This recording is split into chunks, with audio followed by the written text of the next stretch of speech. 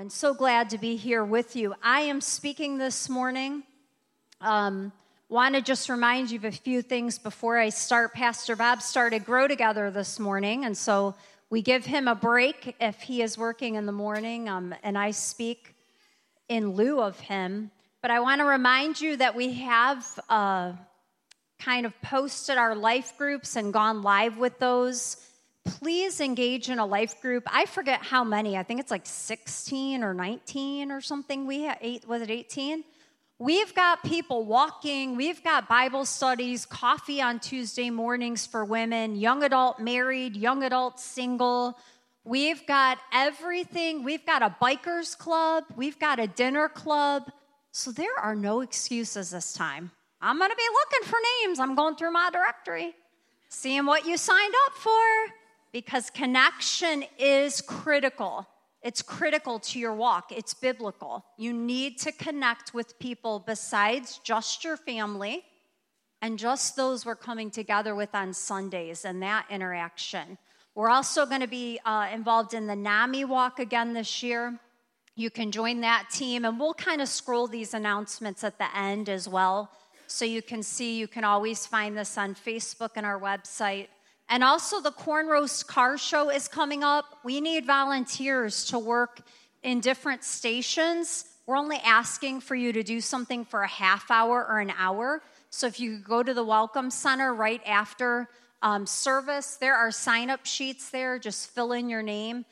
We would appreciate that. That would be so helpful. So for today, I want to start out just sharing a little story from last weekend. Ella and I went to my family reunion in Berlin, my grandma's family reunion. And this reunion has been going on for generations. I'm fifth or sixth generation. So we went to Berlin, Ohio, which is in Amish County, if you don't know. And typically when you go to Berlin, you're going to drive through some country back roads, and, that's fun, and you get to see things. But mostly you can find a main road or a freeway. For some reason, Sunday morning, Ella and I decided we were, going to come back for church. So we had already planned that, and I set my Google whatever to go, and I'm just, we turned on our worship, and we're singing. And for some reason, Google Maps decides I'm going all back roads. But I don't know this yet. So I'm just like, we're starting off the drive, and I'm like, Ella, look at the beautiful sunrise. Ella, look at the beautiful lush fields. Isn't it beautiful? She's like, yeah, Mom, it is. Well, after about 20 minutes, I'm like, I don't remember seeing this when we came down here. I don't remember this. And, she's like, I go, doggone it, if this thing isn't taking us 2 hours the back roads. And I'm getting aggravated, number one, because if you know me, that means the speed limit has been reduced dramatically. I don't like that. I like to go fast. And I have to keep that in check. But this time I had to go slow. Not just because the speed limit, but if you know Amish Town, there are some obstacles I must go around. Right? So here I am on the road going slower than I want, needing to get to church, and I have to navigate the horse poo all over the road. I'm thinking, I just got my car detailed. I'm not going through this horse poo. And once I started complaining out loud and not just thinking about it, we suddenly come upon a carriage with a group of Amish, and they're dressed in their Sunday best. I mean, they're decked out. They're all matching, and they're in a carriage. And I just said to Ella, oh my gosh, look at that family. Like, they're all decked out. They're headed to church. That is so sweet. And so as we go further, I'm coming upon group after group after group. But these groups, the next group was young people, 6 teenagers. They're not in a carriage, they're walking. And they're literally walking through the same horse poo that I'm driving around in my air-conditioned Highlander with my sunglasses. And they're waving. And it wasn't just like, hey, there you are, you Yankees, like, see ya. It was a happy, kind wave. It was like, hey, And each group that we passed had this countenance that did not represent the path they were walking on. Because I could imagine taking my family walking to church in 80-something degrees in full garb among the horse poo. And it would not look like this. It would look like this. And Bob does that all the time when we go somewhere and he doesn't like something. So we have to take the car for him. No. But I know that my family would probably not look this way. The more groups I saw, the more touched I was, but even the more convicted I became. These people had no excuses for church. Not the smell, not the dark-colored hot outfits they had to wear, not the carriages with no air conditioning, not the fatigue they definitely had to feel after the type of work they do all week. Because I'm not hanging my clothes out to dry and wringing them and going, no, I'm not doing that. But this type of labor, they faced conditions all week that are much harsher than anything I do. It was clear this would have no bearing on their Sunday. They were set to worship. And I thought what a lesson we could learn from them. The conveniences we enjoy make attending church just so extremely easy and comfortable. And yet, most of us have been guilty of still allowing weak excuses to keep us out at times. Today, I want to talk about excuses. This isn't about church attendance, so don't get all scared. Pastor Bob didn't send me up to get you to come every week. Maybe that's something you could work on. But excuses, what place should they have in a Christian's life? I love my Willy Wonka up there. You got to bring candy in somehow. That's the only time I'm going to mention it. I'm going to start by reading John chapter 5, verses 1 through 3 and 5 through 8. It says, afterward, Jesus returned to Jerusalem for one of the Jewish holy days. Inside the city near the sheep gate was a pool of Bethesda with 5 covered porches. Crowds of sick people, blind, lame, or paralyzed, lay on the porches. One of the men lying there had been sick for 38 years. When Jesus saw him and knew he had been ill for a long time, he asked him, "Would you like to get well?" "I can't, sir," the sick man said, "for I have no one to put me into the pool when the water bubbles up. Someone else always gets there ahead of me." Jesus told him, "Stand up, pick up your mat, and walk." We're going to stop and pray just for a second. God, I thank you for your word. God, your word is absolutely the most important thing in the world. I pray right now for your anointing, God, on what I'm going to share, that it would be led by your Spirit, not by any personal agenda or ideas or opinions, God. Open our hearts and our ears this morning in your name. Amen. I want you to know this story is very precious to me. I'm a very compassionate person, I feel. And one of the issues I actually struggle with is if I see extreme suffering, I can become so emotionally torn up, it almost paralyzes me. Like I can't take it, God, I can't take it, and I'll start praying, and I can't enjoy what I'm doing. I almost become unable to function. And I've watched this very scene from the Gospel of John on The Chosen. Do I have any Chosen fans out? Oh, yes. Oh, I bought myself a hoodie, people. I asked for it for 2 years for Mother's Day, and my kids were like, "Hi, Nagda." I'm like, I'm buying it. I'm buying it for myself. So I have the hoodie. But they do such an awesome job of showing the humanity of Jesus and the relationships between him and the disciples. You'll fall in love with Jesus all over again. So watch it. But I watched this scene, And they did such a good job, I actually almost turned it off. I told my parents I was getting so mad watching this lame man pull himself to the pool in agony time after time. I was like, okay, God, heal him. I was getting so upset because they did such a good job of portraying this. My heart goes out to him and the life he became accustomed to, the dignity that he had lost and the hopelessness that he must have been feeling. However, what caught my attention about this passage in God's word for us today is how the man responds to Jesus when asked if he wanted to get well. Jesus asks, "Do you want to be well?" He responds, "I can't. I have no one to put me in the pool. Someone else always gets there ahead of me." Jesus, the healer, is standing in front of him, and he simply asks a yes and no question: do you want to be healed? He doesn't answer the question. Instead, he starts making excuses for why he's not healed up to this point.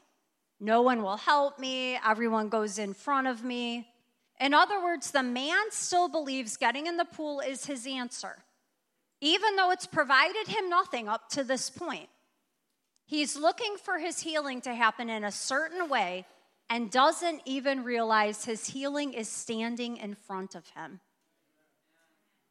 Jesus does not respond to his excuses. It cracks me up. He doesn't have a sit down with him about how horrible it is that no one would help him get in the pool or that somebody else got what he deserved to get. Jesus speaks boldly and clearly to the man's heart. He tells him, "Stand up, pick up your mat, and walk." It's an awesome statement. Jesus ignores everything he's saying about the location and the situation. And he tells him, "I want you to take ownership for where you're at right now and where you want to go. Do you want to be healed?" He's saying, you get up, you pick up your mat, you go forward. Then look what happens in John 5:9. One statement in contrast to how long it has spent at the pool. It says, "Instantly the man was healed. He rolled up his sleeping mat and began walking." But this miracle happened on the Sabbath, and that leads us into a whole nother sermon, because the religious leaders were mad he healed him because it was the Sabbath. We'll save that for another day. Although the passage is primarily about healing, I believe we can see some principles regarding excuses in this passage. We've all done it. We're guilty of blaming other people or citing our unfortunate lot in life, our out-of-control circumstances for why we can't answer Jesus with a yes when he shows up and tries to call us. It's hard to imagine that the lame man intended on staying at the pool for any length of time. He probably went there hoping he would go, get healed, and he would move on and do the things he dreamed about doing once he got rid of this condition. He sets up camp at the pool, and it ends up becoming where he's going to dwell. I can't help but think of similar stories that have played out in front of me with those that I love or know. So many of us can find ourselves feeling crippled from an experience or a condition or a traumatic event, something someone has done to us, or just recurring disappointment over and over. And we check out on who we're supposed to be in God.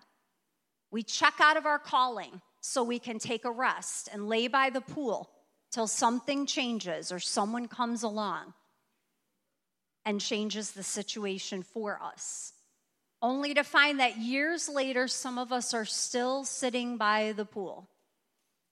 And the only thing that's changed is we've become more complacent or more resentful, or maybe both. We're still too busy to give our time. We're still too hurt to trust people and connect like we know we should. We're still too burned out to contribute our gifts and talents. We're still too strapped financially to obey God in our giving. And it's been years. But we said, when I come out of this, when this changes, when it gets better. But we're still by the pool. When we're focused on our circumstances more than God's truth, we tend to come up with excuses. However, when we choose to focus on God's truth about every situation in our life, we can boldly go to his throne, the throne of grace, and we can ask for his help. Scripture tells us two things. Hebrews 12 tells us, fix your eyes on Jesus.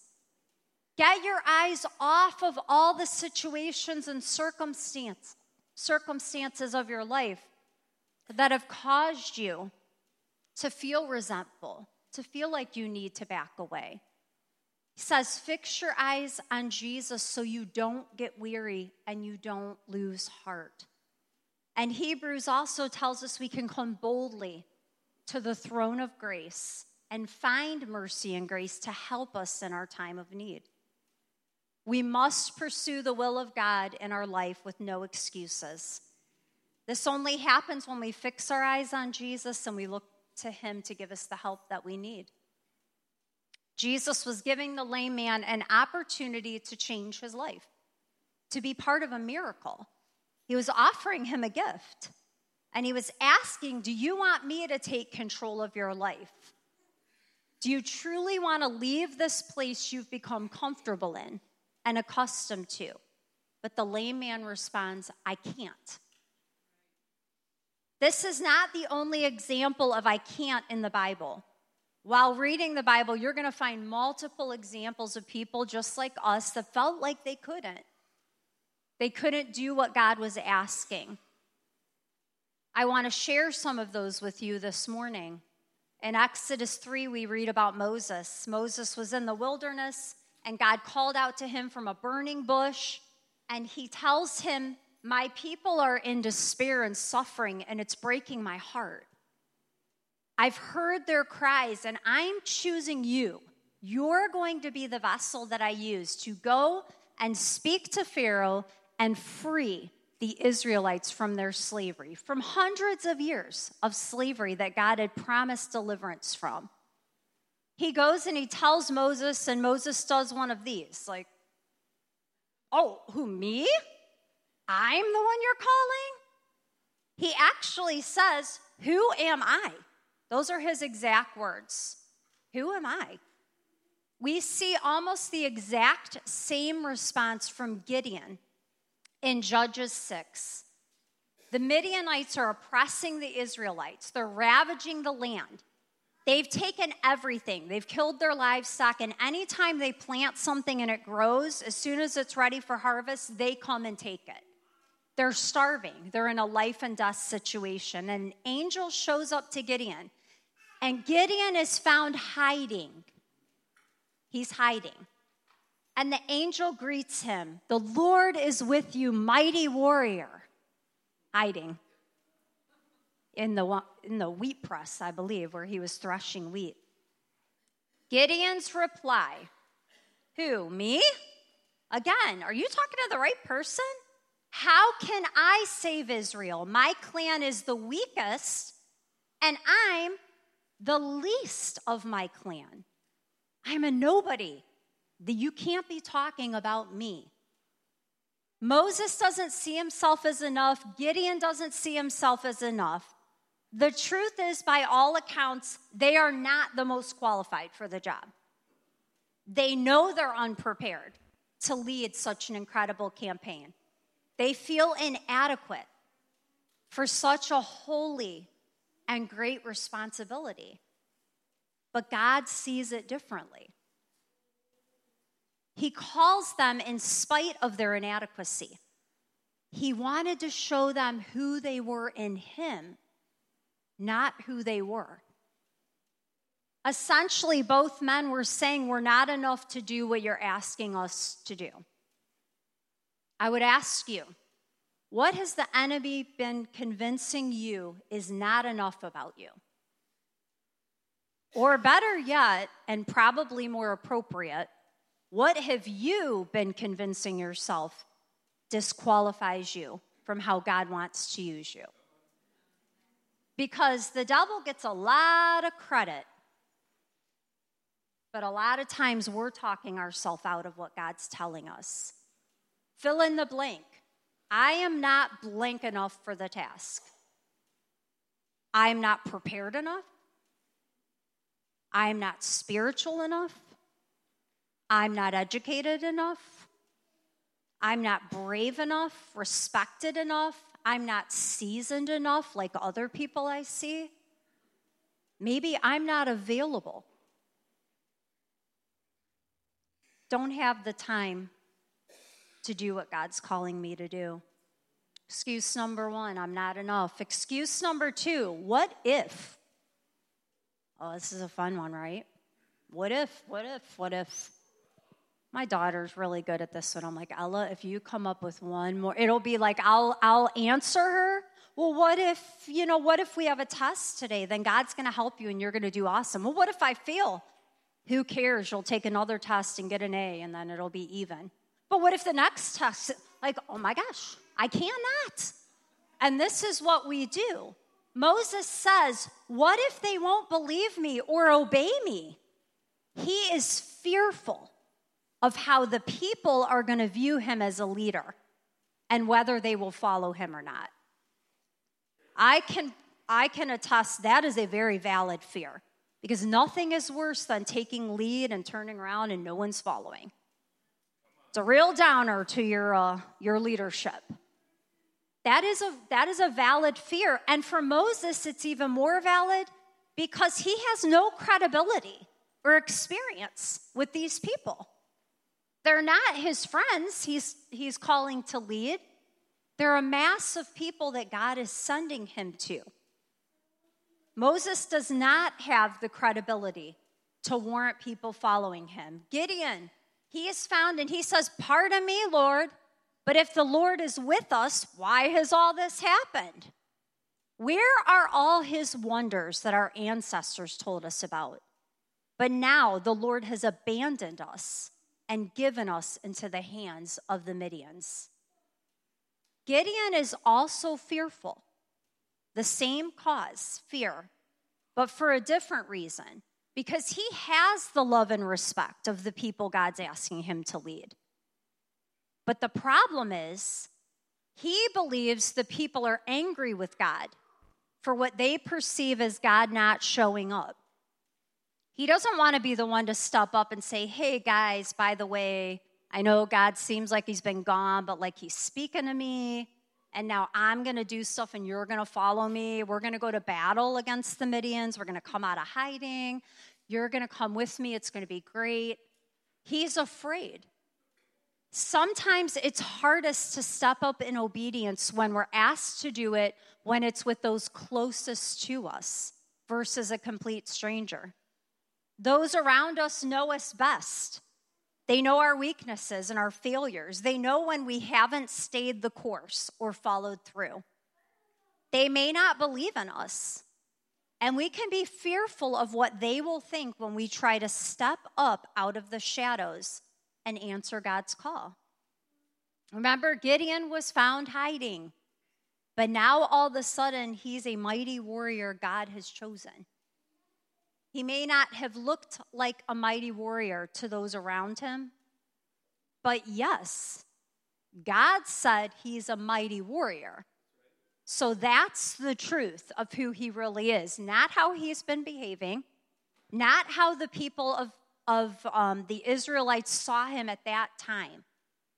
He was who God said he was. There's always going to be what ifs in your life. You are never going to be in a place where you do not have a what if situation that's attached to obeying God, ever. So can I ask you, what is your what if on excuse number 2? What's the fear that's holding you back from surrendering to God fully? I've mentioned this study so many times, but I don't care. I'm going to mention it again because it's so good. In a Beth Moore study on Esther, she poses a question at the beginning: if blank, then blank. And you're supposed to think of the thing you fear the absolute most happening to you, and you're supposed to put it in the first blank. So if this happens, she kind of takes us on a couple-week journey before we get that final answer. And then she finally fills in that second blank. If blank, then God. Period. The answer to the fear, no matter what it is, will always be God. Always be God. God responds to Moses and Gideon. He answers their what ifs. He literally answers them. To Moses, he flat out says in Genesis 4:18, the elders will listen to you. So he flat out gives them a response. To Gideon, he says, I will be with you, and you will strike down all the Midianites together. So the people will rally with you, and you will accomplish what I've told you. But even after God directly answers both of them, they continue to come up with more excuses. All of their excuses are based in fear. Fear is the antithesis of trust. When we make decisions out of fear, it's a direct indication of a lack of trust in God. When we try to manage our situation without listening to God's voice, it's a lack of trust. When we try to tell God how what he's asking doesn't make sense, that's a lack of trust. We have to learn to trust the one who loves us more than we could imagine and begin to let go of fear. Excuse number 3, my circumstances won't allow me to obey. God talks with Moses, tells him he's the one, starts, kind of showing him how he's going to help him, giving him promises of how he's going to lead him. And Moses is like, okay, one more thing, God. You did say I was going to be a spokesman, correct? I was going to speak to Pharaoh and they would listen to me. I would love to help you, but I have a speech impediment. Perfect, right? You can't be a spokesman if you have a problem speaking. We don't know exactly what it was, but there are scriptures that talk about stuttering. There are different types of scriptures that indicate the nature, but we know he had a problem with his speech. He has a medical condition. He's not the guy. I think it's hysterical how we try to inform God about our issues. Like, let me tell you about me. Okay, sit down. I know you want to use me, but I got to tell you a few things that are happening. We want to tell him about our medical conditions, our family problems, our mental battles, our failures, as if God doesn't already know who he has called. The Bible says the very hair of your head is numbered. You were formed intricately, every single detail, including how you're wired, including anything that you may not like about yourself, your body, your brain, your mind. At this point, it seems to me there's kind of like a little flip. God starts getting ticked. He's like, listen, we keep going and having these conversations, and you come back with something different. Here's what he says to Moses about this excuse. Who placed a mouth on humans? Who makes a person mute or deaf, seeing or blind? Is it not I? Now go. With exclamation points in the Bible. I will help you speak. I will teach you what to say. I feel like God is saying enough. It's time to quit with the excuses and go. Exclamation point. What is the circumstance we're allowing to separate us from our calling and our service? Excuse number 3, fill in the blank. My blank prevents me from fully obeying God. My health, my marital situation, what's going on with my children, the conflicts I'm having in the church, my relationship, my failure. What is it you've convinced yourself absolves you of God's call to you? Because if he didn't think it disqualified you, who are you to declare a disqualification? He has redeemed you. He has called you righteous. He has chosen us a holy people. It's his job to sanctify us and give us the ability to do what we cannot do. I listened to a sermon last Sunday by Pastor Daniel Floyd called Come Out of the Cave, and it was awesome. He talked about how all of us are under pressure and how pressure will do one of two things. It will refine you or it will confine you. A diamond is a great example of pressure and how pressure is used in the refining process. The diamond endures an unbelievable amount of pressure to become a diamond. Without the process, it will never become valuable. There are certain things that can only happen in our character and in our walk when we come under pressure. We have to stay in that pressure. We have to get into the refiner's fire in that immense pressure in order for anything inside of us to be able to change. God has given us free will. And sometimes, instead of staying in the fire until that pressure is relieved and God has done what he wants to do, we can run and hide out. Or we can take up residence by the pool, like our friend did at the beginning. We can feel sorry for ourselves and start blaming those around us. If they would have helped me, I could have fulfilled my calling. If this wouldn't have happened, I would be in a different place in my life.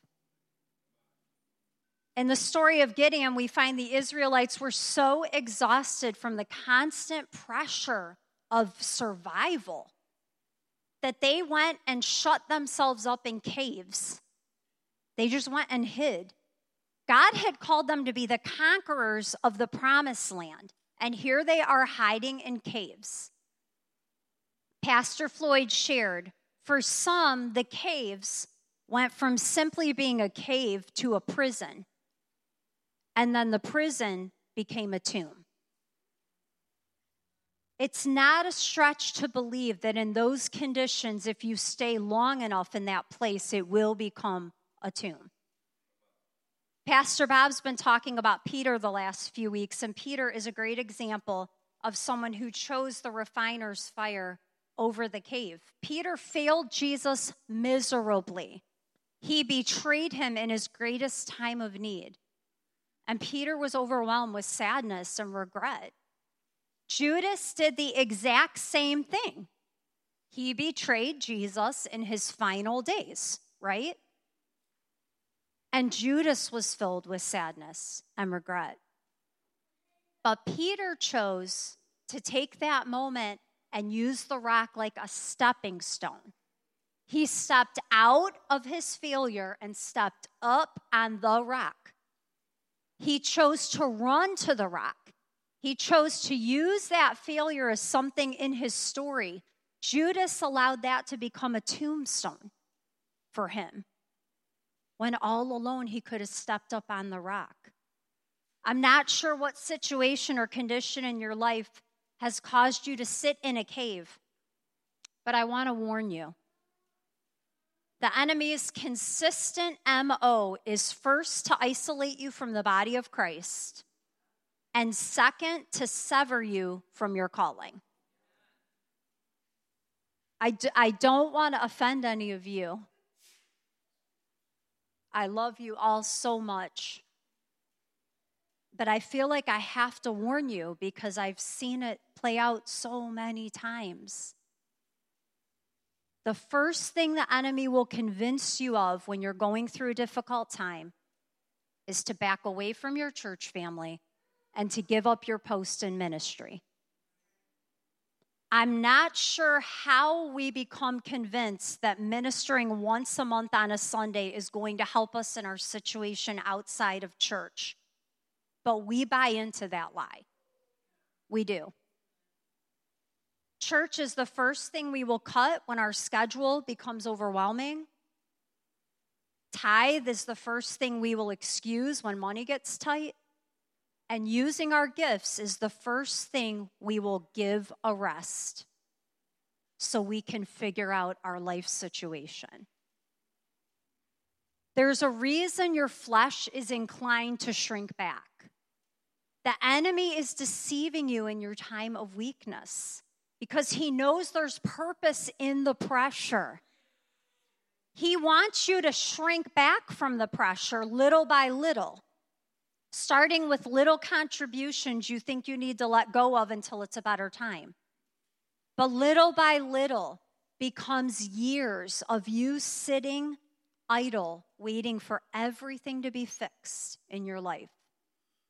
You begin shrinking back from your dreams, your calling, God's promises for your life and your future. In the words of Pastor Floyd, don't allow a season to turn into a life sentence. The cave will become your home if you're not careful. You'll become comfortable with it, used to it, okay with your new surroundings, and you'll never move out. What makes the most sense if you're in your spiritual right mind is not to shrink back when the pressure increases, but to dive into the refiner's fire. Seek God more, give more, empty yourself of you. See what it's like to have God completely fill you when you're empty. When we're in a place of despair or confusion or disappointment, we do not need to be hiding. We need to be among the family of God who remind us of the truth. We need to remain engaged in service to others. And listen, I'm not talking about legalism. I'm not saying that a different season in your life serving may not look different for you, because it does. God changes in the seasons of our life. What we're doing for God and how God is using us may look different, and that's okay. But God changing a season in our life to look a little different, as Bob would call it, a lateral move, not a backing away move, but now I'm going over here. Now I'm going over here. Not now I'm stepping back. That's never of God. But in a lateral move, you will not be retreating to a cave. I have so many spiritual heroes in my life. I want to show you one. Do we have our picture? I have so many heroes. I'm so overwhelmed with gratitude to God for the amazing people he has put in my life. Why is she my hero? Half of you probably don't even know her. Is she famous? Nope. She's faithful. She was faithful to me as a little girl, and she was faithful to me when I stepped up into ministry as a co-pastor with my husband. She never hid in a cave, ever.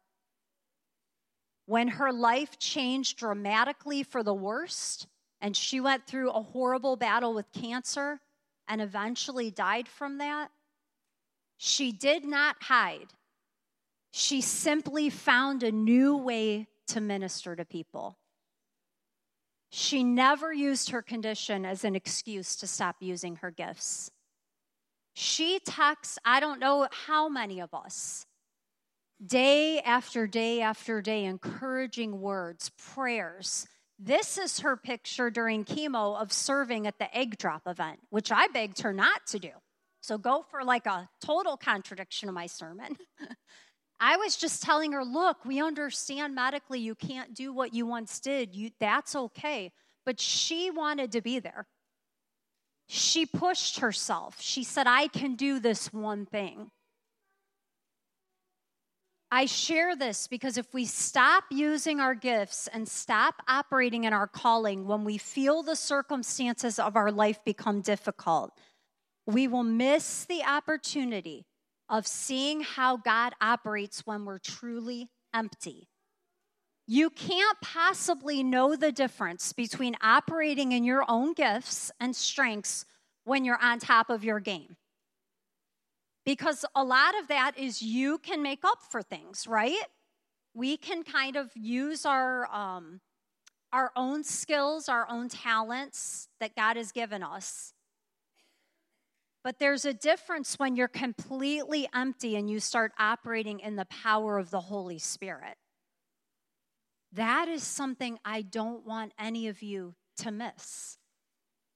In closing, if Brendan wants to come, I just want to share a final excuse, and we're done. Excuse number 4, we finally get the truth from Moses. I don't want to. Right? All this buildup, all these reasons why. In Genesis 4:13, I am not willing, here's what he says, please, Lord, send someone else. Right? Sometimes our I can't is I don't want to. I believe God is sufficient to provide in order for me to fulfill my calling, but I just don't want to. I believe God can restore my marriage, but I think I'm done. I just don't want to anymore. I know God could begin to heal me if I forgive finally, but I don't want to. I know what it means to obey, but I'm not there yet. I just don't want to. Hey, been there. Been there. I had a wrestling match with God for a couple years over an issue I prayed about that he was not answering. And I've said from that point on, once I was done with that match with God, I've walked with a limp. Just like in the Bible, I wrestled until I finally surrendered. Okay, I don't get it, but I trust you love me. I'm done. I don't want to fight anymore about it. It amazes me how the enemy convinces us it's easier not to follow God than it is to follow God. That's such a lie. When you're walking in obedience to your calling, you will find purpose. You will find significance. You will find true joy and fulfillment. Life is still going to bring all the what ifs. You're still going to have heartache, challenge, sickness, pain. These things are not going to end until we leave this world. So if you're waiting for a break, it's not coming. I'm not trying to be the gloom and doom, because here's what I'm telling you. These things come into my life too, but you know what? I look at them and I'm like, insignificant. Because I got my eyes fixed on what I'm here for. I'm eternally, forever and ever gonna live with Jesus, my Savior. So if for a temporal, my finances aren't happening, okay, gonna die and doesn't really matter anyways, right? Where my money goes? I mean, if sickness eventually, I'm here, God, heal me or give me the strength to get through this, but I fix my eyes on you. All of this pain and heartache, you begin to see it differently when you obey God and you walk with Him, step by step by step. What would you have me do? I'm in, God. I'm in, yes. My answer is always yes. What do you want? Yes. Where should I go? Yes. I'm available, God. I'm available. We can't live with excuses because we're the ones that are going to pay for it.